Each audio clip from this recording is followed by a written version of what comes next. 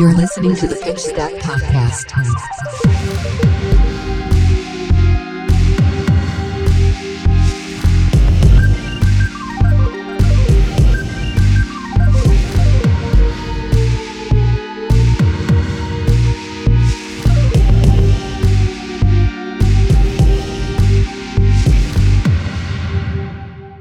All right, welcome to the Pitch Stack Podcast, episode 24.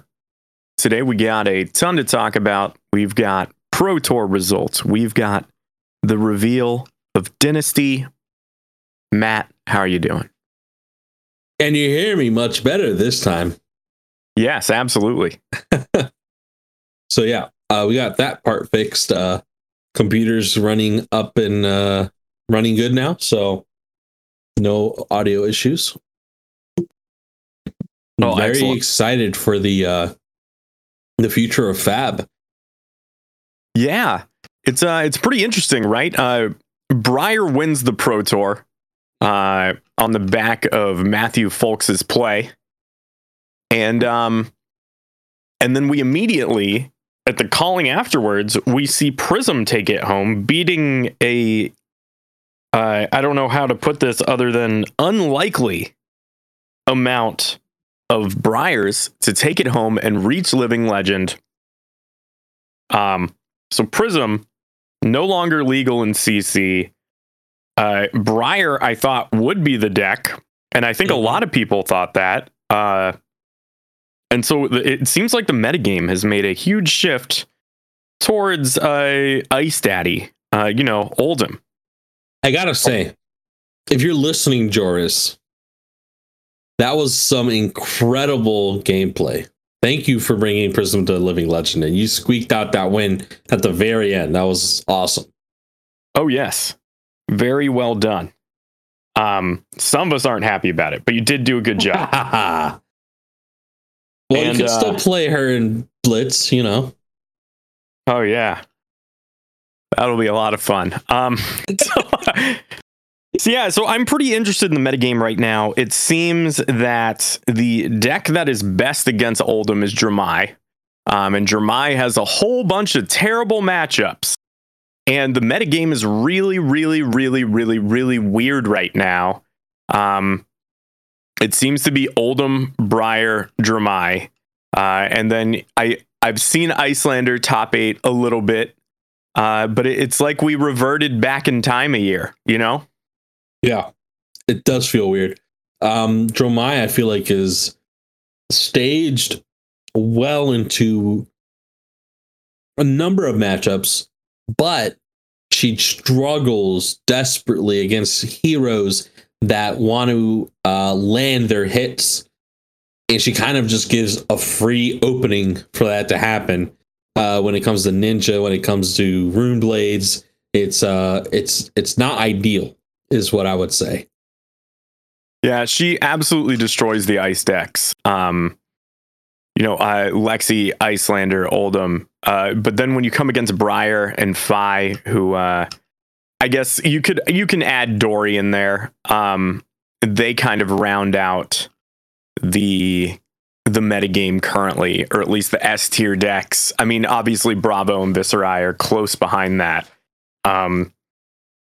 It's weird. I don't know how to feel about it. I certainly don't know what deck to play. I kind of feel like I'm a little Breyered out. Maybe I try out Dramai and put it together. Maybe that's the way to go. But yeah, I don't know what I'm gonna do. It's interesting that the 2 Pro Tours that we've had so far, both won by Rune Blades. Now, if there's a pattern, hopefully in the next Pro Tour next year, Viserai wins that one. Maybe I'm optimistic, but we'll see. And then we'll be Rune Bladeless. Theoretically. I mean, isn't that maybe that's what the plan for LSS is like when the last Rune Blade bites the dust, they'll go, guys, now we can say we're very sorry. We never let it happen again. Yeah, right.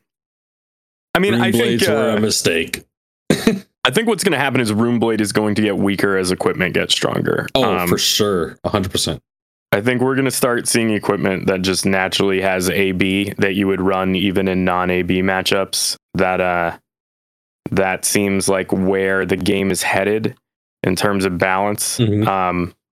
So I don't know. It's weird. I've been looking at results. I don't really like the idea of an Oldham metagame. It just seems very I don't know.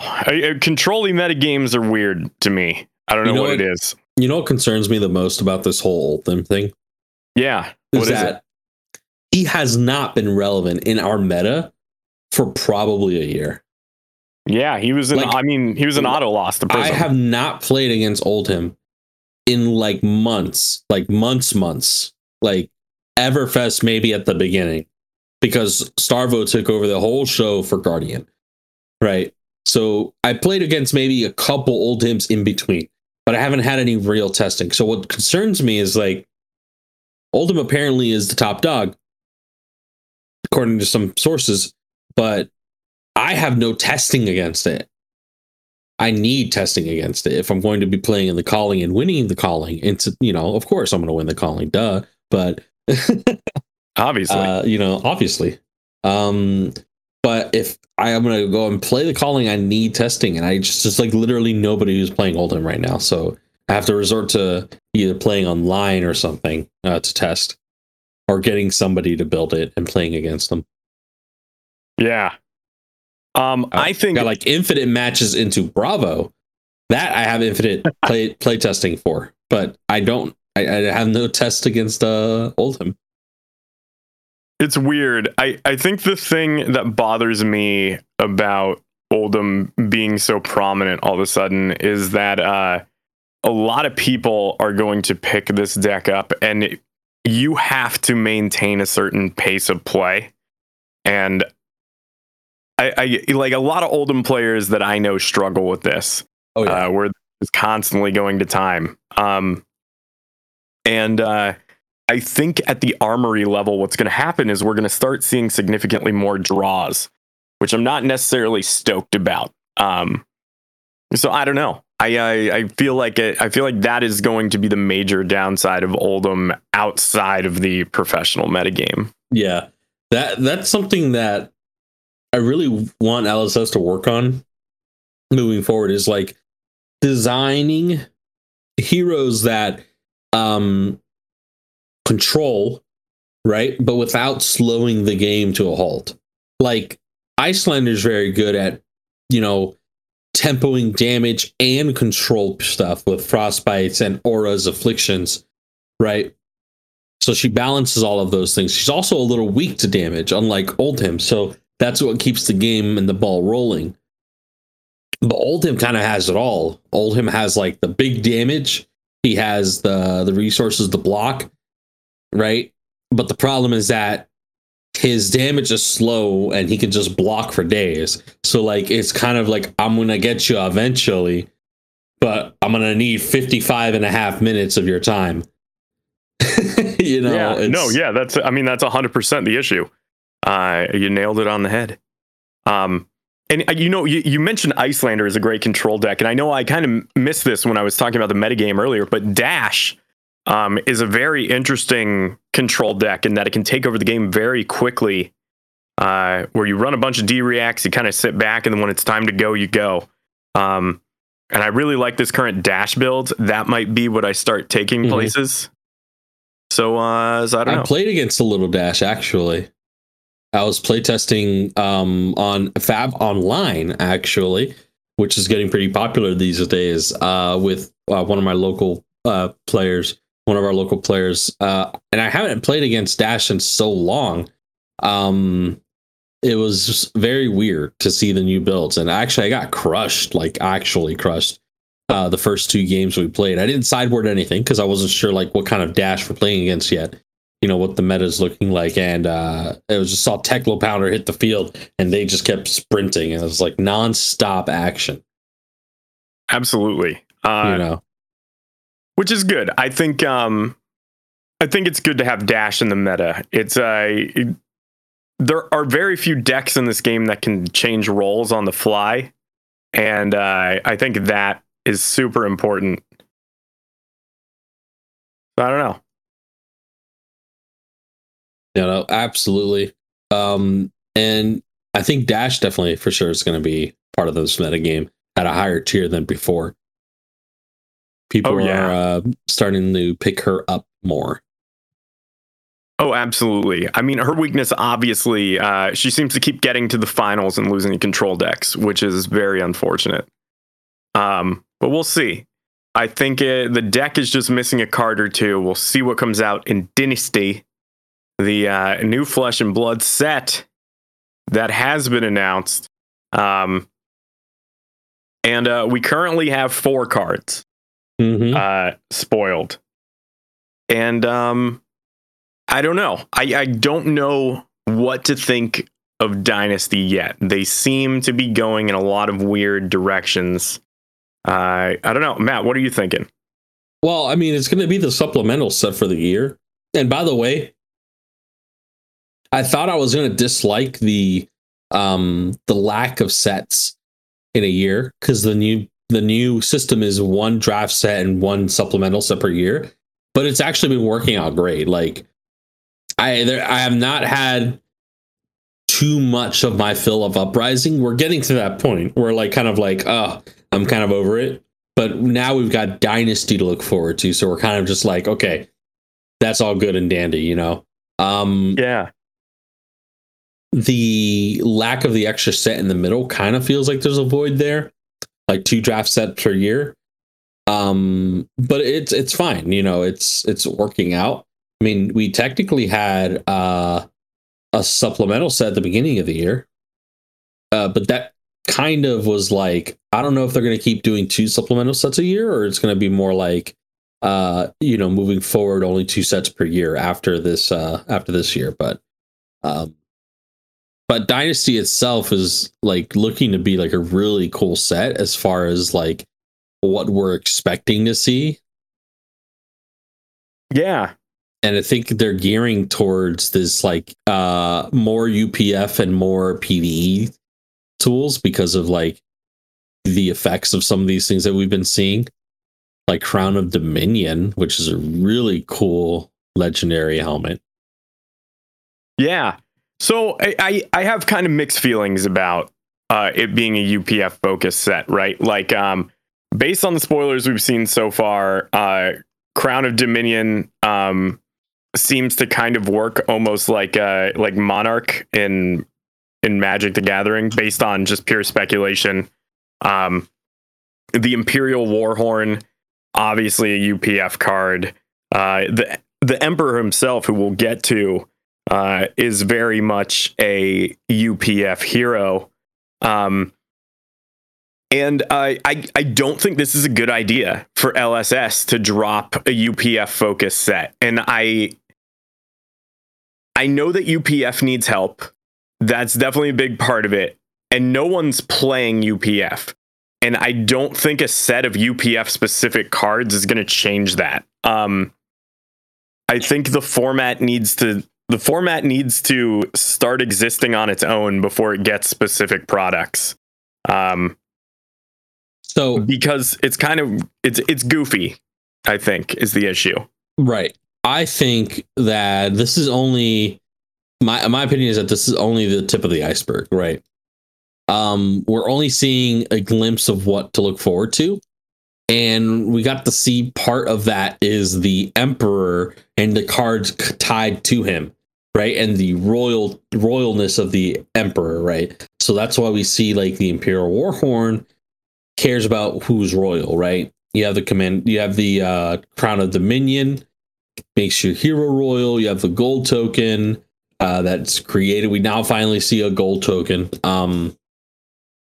So I mean, yeah, I guess so far it's very like UPF dominant, but I think we're definitely going to see PvE come into play. And the Crown of Dominion, in my opinion, the royalness of like royal is just a kind of status that will allow you to gain benefits from other cards, kind of like the way the Imperial Warhorn turns makes everybody sacrifice a permanent and now they're actually updating their formatting for card effects and stuff, because they never had the word permanent in any card before. I don't believe.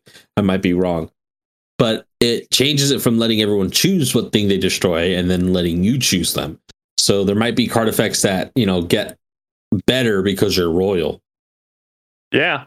I mean, that's another thing that's interesting, right? Is I don't think this set will save UPF, but if they do decide to go in the direction of this being a PvE set, which I think is the thing a lot of us want, right? A lot of us just want to play this weird hybrid of D&D and Flesh and Blood that I think a lot of us have been imagining since Alpha Investments kind of insinuated that something like that was happening.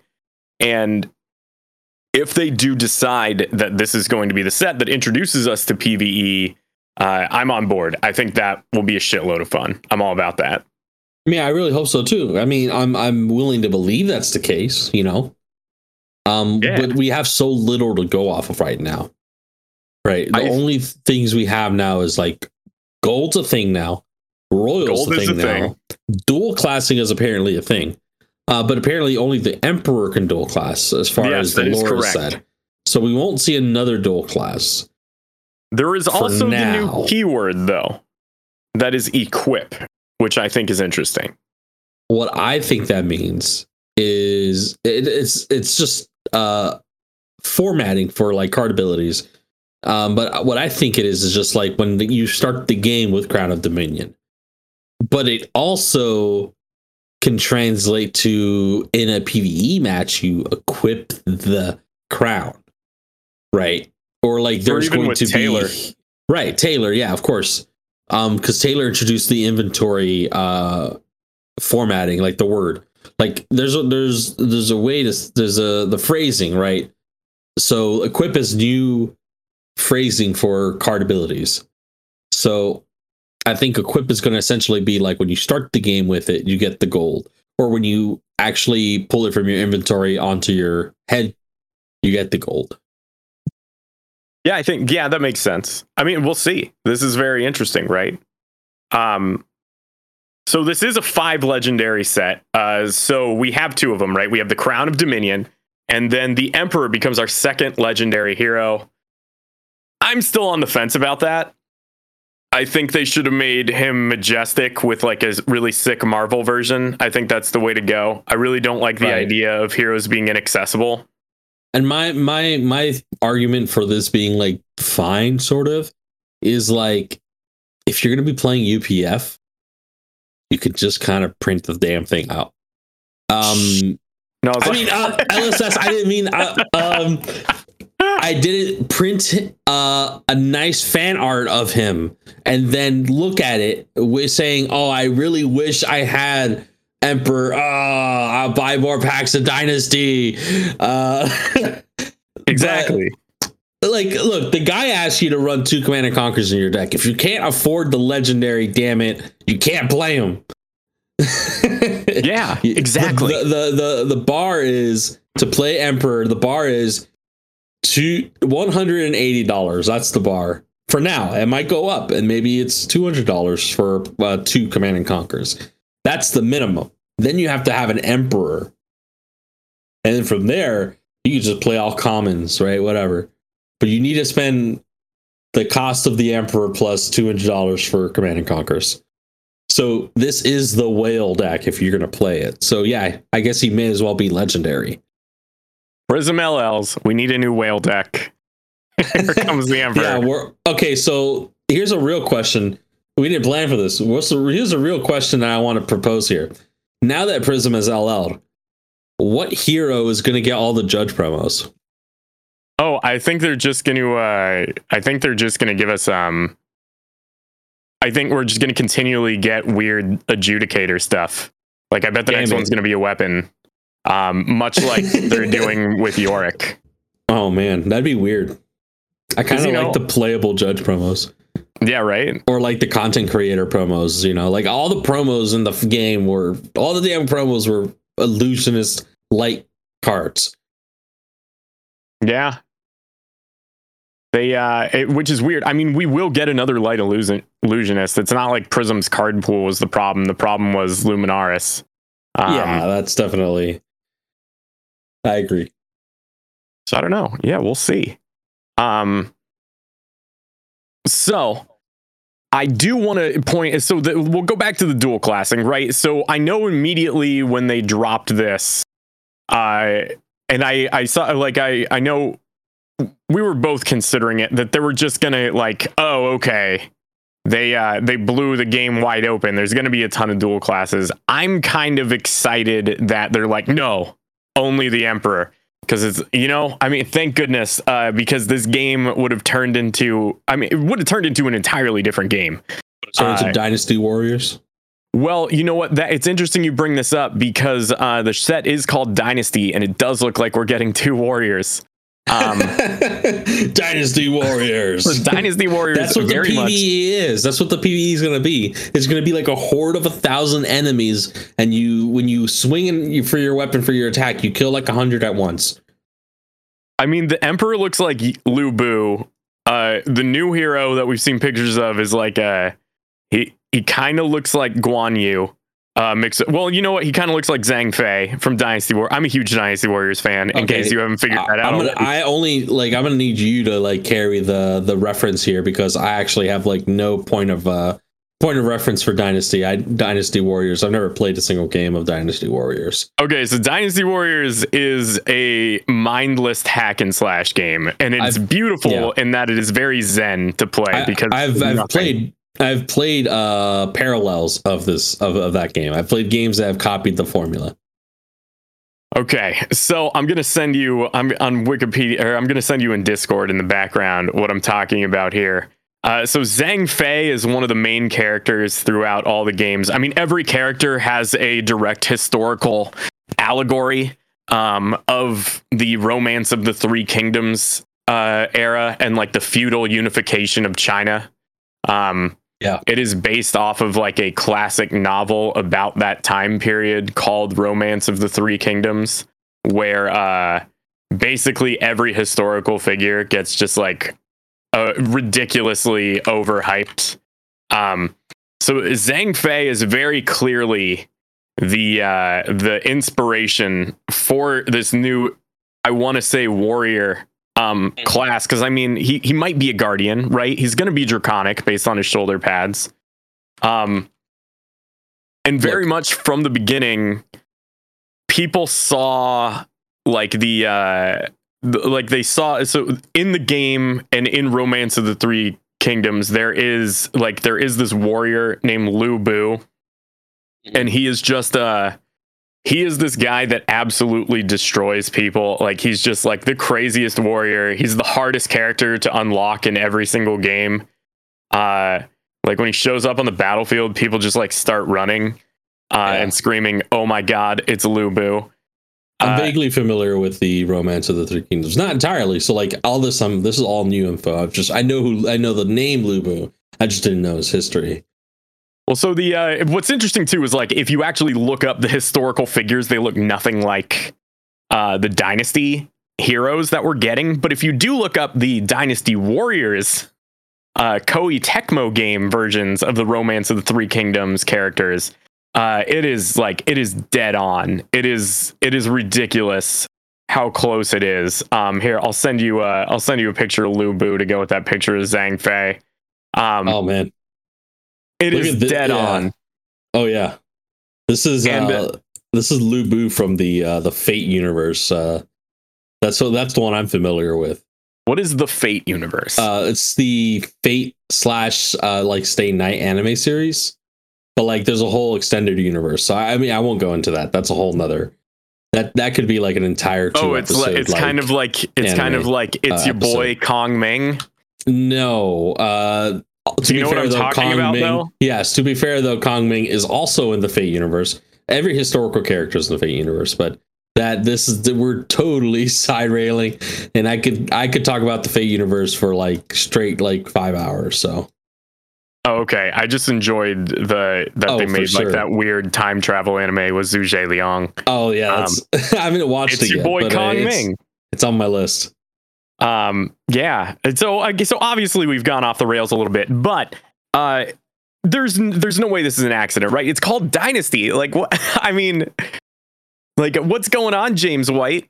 Why is this so obvious? This is really bizarre to me. Maybe he's just a big fan of Dynasty Warriors. Like, he grew up maybe playing Dynasty Warriors at the local arcade or at home with the boys and, you know, whatever New Zealand friends call each other, you know? I mean, definitely. I think that's it's hard to say. While having wrestling in the background, because he definitely likes wrestling. Yeah. Oh, yeah, without a doubt. He 100% does. So we're getting the secondary character. I don't know where he's going to fit into the lore. I'm going to take a guess that he might end up being Kasai's dad. But I believe he's named, and I don't believe he has the same name as this hero. So I don't know. We'll find out. It's interesting. And then, I mean, obviously, I think it would be weird for us to just be getting 3 heroes, right? That seems a little low for any set we've ever gotten aside from Crucible. Right. So my guess is we see a bunch of other heroes. Obviously, the hero in question that I'm about to propose is not the Emperor, but it would be weird for us to not get a new adult hero. I feel like that is important for their continued design space. I think we will get an adult hero. That's almost certain. I mean, it's going to be a while before the next big set, and it would be very bizarre for them to just, okay, the metagame is going to get smaller and smaller until whatever it is, March. So I don't know. I certainly hope that we do end up getting more heroes. However, under the heroes section of Flesh and Blood, there is only one new hero listed. I don't know if that will change at some point, but there's the Emperor, and then we have questions for the guy that's not Zhang Fei. Gotcha. Yeah, his weapon looks interesting. It's kind of like a what's the word for it? A glaive. Is that a glaive? I think that's correct. I mean, it's either a glaive. It's not a pike because a pike's straight, but it's not. Yeah, that is a glaive. I mean, yeah. I just wanted to, I'm being an RPG player. I just was like, it's a pole arm. I mean, it's a pole. You grab with your arm. Yeah. But yeah, you are correct. That is a glaive. That is what that is called. A new weapon type. If maybe he wields the glaive, right? Maybe you have a new weapon type, 2-handed weapon, the glaive. You know. Well, so let's say theoretically, right, there are just these 2 heroes coming in the new set. So James White did say that in this set we will be getting a new class from the classes mentioned in the lore book, which is interesting to me. Because I don't feel like any of these are glaive worthy. No. We're definitely going to get something. They're definitely holding stuff back for sure. I 100% doubt that this is the only new hero we're going to get. Well, so based on that, right, we are getting one of 4.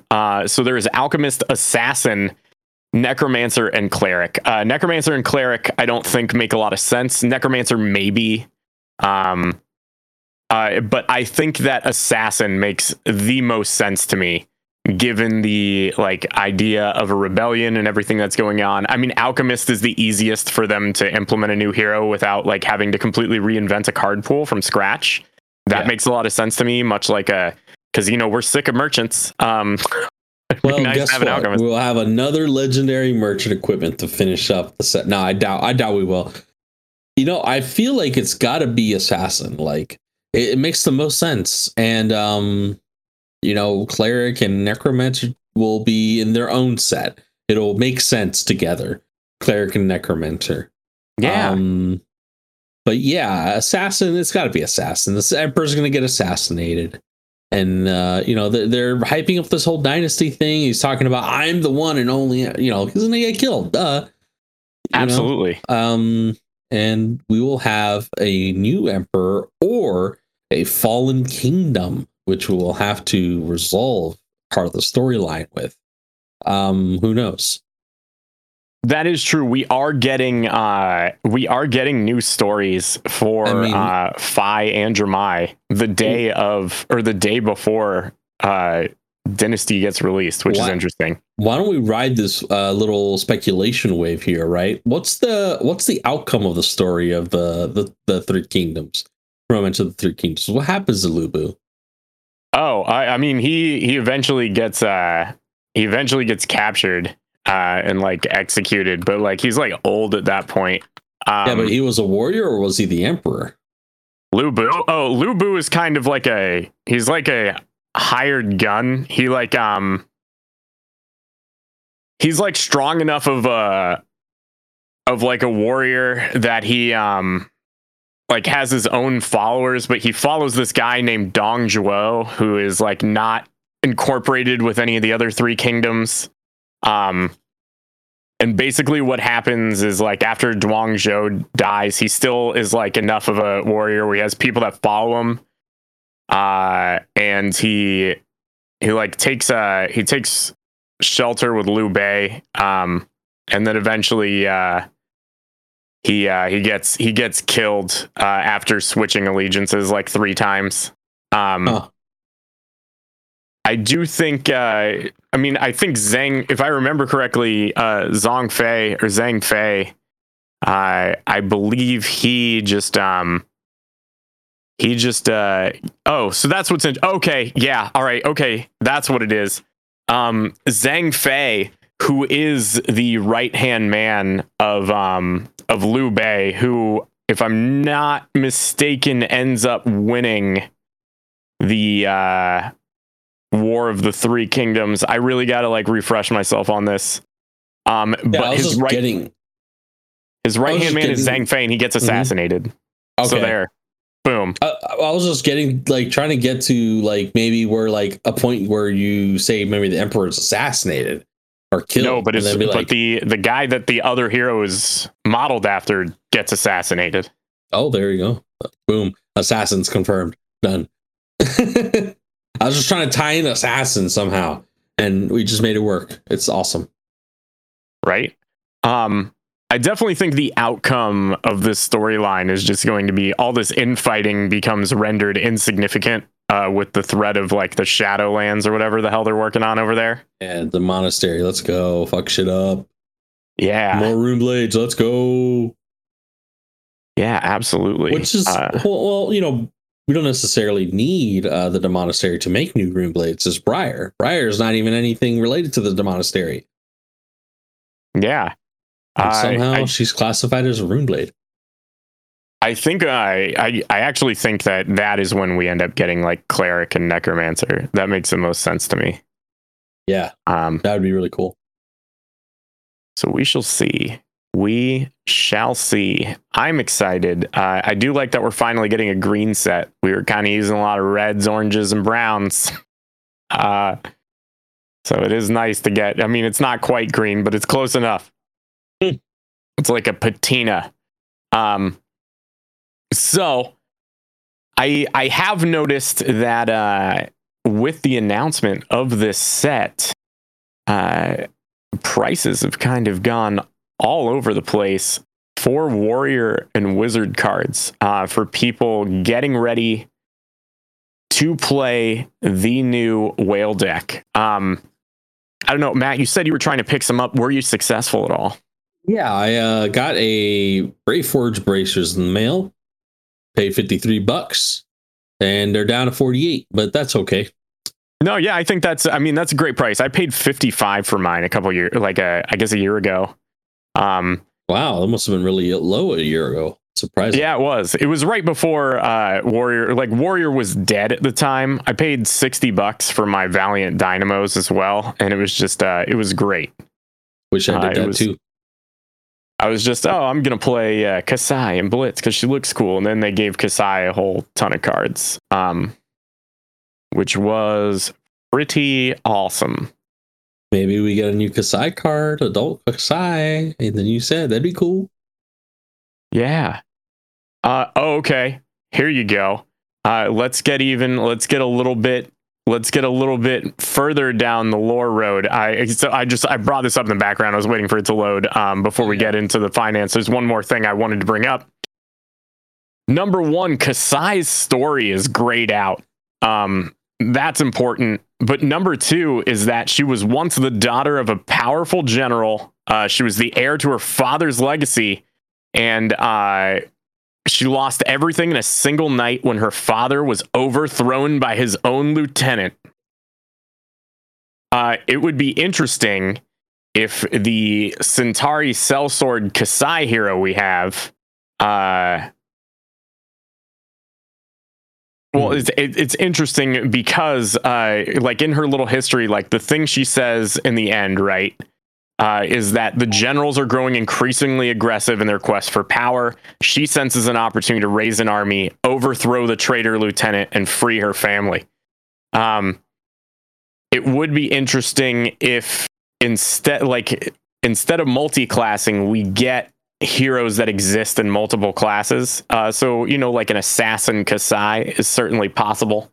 Oh, that would be actually cool.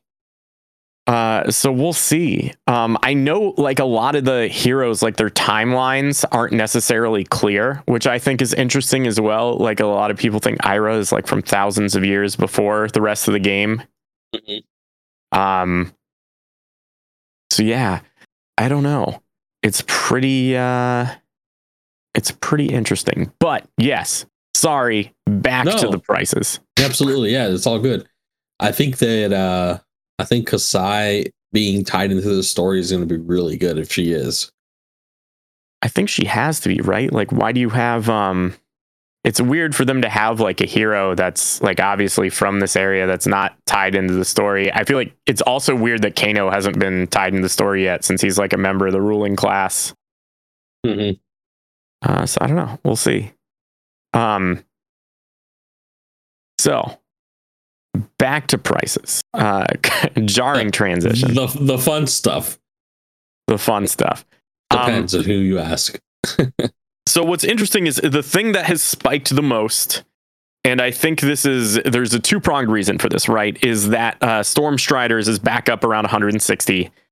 I think this is because suddenly Icelander is A, playable in CC, and B, the Emperor is probably not going to wear Valiant Dynamos. Probably. That would be bizarre. That said, though, people are prepared for it. Valiant Dynamo is back up to its skirmish season price of 115, which is interesting. So I don't know. We're seeing all sorts of wizard and warrior cards spike. I don't necessarily know if this has any impact on the Majestic market because there aren't a lot of wizard or warrior cards that I follow. Yeah. I mean, I guess theoretically, Aether Wildfire could be seeing something. And I mean, it really hasn't moved in price at all. So I don't know. I don't know. I mean, the Aether Wildfire extended art is currently $93. Yeah, it's about where it's been, though, right? Like, is that correct? It's relatively unchanged. It's had some minor changes up and down throughout the time. I'm still really sad that Pulverize continues to dive. Yeah.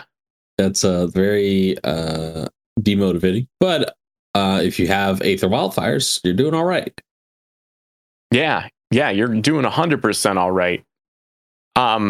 So with other Emperor-related news, I was thinking for sure that Blood of the Drakai would recover a little bit with the Emperor being announced. And I mean, it went up $4, which is like not a lot considering it was down to 70. It sold as low as 68 on TCG Player at one point. In a deck that forces you to play only reds, this seems like a no-brainer, right? But I guess you're not playing enough Draconics. Maybe not. But he is Draconic, right? Yes, he is Draconic. He is a Royal Draconic Warrior Wizard. That's a mouthful. It is. it kind of makes you wonder, right? Do you think we see a new Kano, and then this other guy's a Draconic Warrior? It's very interesting, right? There's almost too much to think about in directions they could go. But it would make sense for there to be a partially shared card pool, even though this is an undraftable set. So we'll see. Mm-hmm. I wonder if they will complete the cycle, and they'll give us like Valda specialization, Genus specialization. Oh, they really should. That's great. I think they should do that. You know, like how Everfest gave us Crucible specs. I think that would be cool. So let's see. So the other thing, though, as well, none of the other Fables necessarily would go into this deck. I mean, Eye of Ophidia can't be played in it. I don't think any of the other ones count as red cards. No, you can't. Yeah. So it'd just be Blood of the Drakai. So the other thing we have seen is that Bracers has remained steady. You picked yours up. It's interesting. Alluvian Constellus actually has gone up significantly, and I think that is very interesting. So last we checked 2 weeks ago, this was a $23 card. It had absolutely bottomed out, and now it is up to $35, which is still low for a legendary, but that is not an insignificant price jump. That shows an increased demand for this card, and I don't know if it's people preparing for a CC Icelander mirror match. I don't know if it's people speccing on the future of what could possibly be happening with the Warrior. I still think that you would want to run Flamescale Furnace, which has also seen a jump. That was at $79 when we last checked. It's now an $89 card. So I don't know. It's weird. It's a lot of, I think whenever they announce a new hero, like you can expect those legendaries to go up in price significantly. Mm-hmm. Yeah. Truthfully, I don't think it's worth like speculating on anything yet, unless you know something we don't know. But it's like the guy's a legendary. He's a young hero. So the actual competitive applications are extremely limited. I don't expect them to be that great, but moving forward, though, when we start to get into spoiler season, really expect a lot of variations and movement in the market for sure. Absolutely. It's interesting as well, right? With the return of Oldhim to the top of the list, I was kind of expecting Heart of Ice and Stalagmite to have gone up in price, and they both did by a couple dollars, but nothing too crazy. I think more than anything, the card that has seen, I don't have the math in front of me, but percentage wise, the legendary that has seen the highest jump since we last talked about prices is Teklo Foundry Heart. It was $82 and it is now at $100, which is a very significant jump for this card. That is, in my opinion, I mean, it's directly correlated with Dash's playability. It is really the only barrier to entry cost wise in playing Dash and CC. And I don't know, it's pretty good. At the same time, with the meta shifting, with Prism's LL, I figured Footsteps would stay the same. People that play Illusionists like to play Illusionists, and Footsteps is still around $180. It is still the most expensive legendary. But what is interesting is the Tiger Stripe Shuko has dropped significantly as people have stopped playing Fi in this new meta, where he is just not as big of a threat as he used to be. I think that's very interesting. Yeah, and also on top of that, Prism is allowed, and the need to go around prevention effects, particularly the popping of every single shield that a Prism has in play, isn't as necessary anymore. It's very true. So yeah, everything else has been pretty steady. I personally have picked up a couple legendaries since we last spoke. One of those was Husk. I was anticipating some kind of shadow hero. When we last spoke, it was at $60, which is what I picked it up for. It is now up to 75. I think a lot of people are anticipating the return of some type of shadow hero. And so I don't know. It's very interesting to me to see how the market is reacting to new news, while at the same time, the market cap in general on legendaries has stayed the same. So what we are seeing is the game isn't getting very many new players, which I wouldn't expect 2 months after a new set release. But what we are seeing is people are reclassing and they are selling legendaries. They are buying other ones. And that is reflected directly in the prices. We're seeing that with Fables as well. Season. Yeah, exactly. Everyone's getting their legendaries they need for the hero, and they're getting ready to lock in their decks, at least in America here, because Nats is coming up. Nats and Calling is coming up in about 2 weeks. Yeah, it is. So people are preparing for that. I can't really speak for markets across the world, but yeah, I mean, there's more than just that. There's other events going on as well, but for the most part, everyone's looking forward to that. Yeah, 100%. And so it's interesting to see, that amount of people that are bought in staying the same as the cards change. So really the only big news this week outside of that is it would appear that everybody that attends Worlds will be getting a what's his name, a Yorick specialization card. So what's interesting, right, is that the text on this: each other hero chooses and creates a token that hasn't been chosen. Aether Ashwing, Embodiment of Earth, Embodiment of Lightning, Ponder, Quicken, Rune Chant, Seismic Surge, Soul Shackle, Spectral Shield, and Zen State. Ponder tokens, huh? Ooh, yeah. I wonder what that's all about. It's pretty weird. I definitely think that it is going to be innately tied into one of the new hero. I mean, my guess is that it's more tied into a card than a new hero. I don't know. I mean, there's the Seer, like you said. There is the Seer. Seers see things and they ponder upon, they orbs. do see, they do ponder. Yeah, that is a very interesting point. So perhaps Seer might be the new class that we're getting. But then I don't know, did they end up giving us 2 new classes? It's weird to me that maybe Assassin's not it, and we were getting bamboozled, I don't know. Yeah, maybe J-Dubs was just wrong. Or maybe Assassins ponder on their actions. Or maybe he's a wrong. Wizard. That's true. He could be a wizard. That is interesting. Wizards don't have a token. Huh. I don't hate it. All right, that does it for this week's Pitch Stack podcast. Thanks for listening, and we'll see you next week.